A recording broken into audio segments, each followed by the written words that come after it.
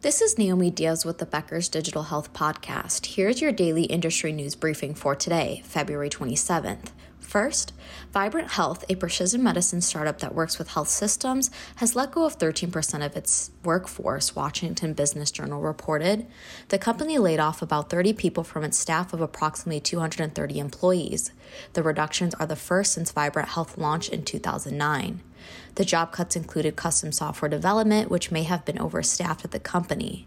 Vibrant Health has partnered on precision medicine projects with health systems including Mount Sinai, University of Maryland Medical System, as well as the National Institutes of Health. Second, Meta CEO Mark Zuckerberg said the company has tested and will soon release its own AI-based language model to researchers. The model, dubbed LLaMA, will help scientists and engineers explore artificial intelligence applications such as answering questions and summarizing documents.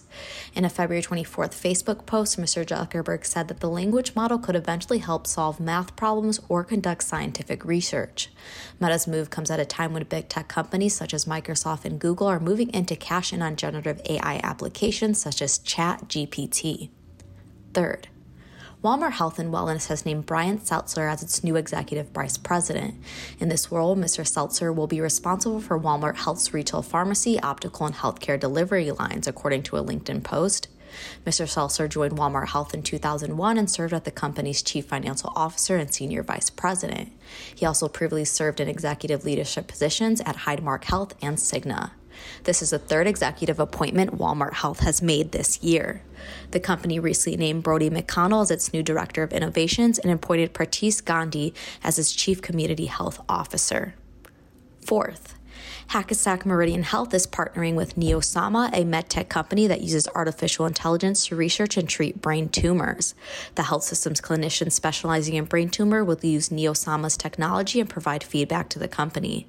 Additional parts of the collaboration include data sharing, clinical research, and strategic investment from Hackensack.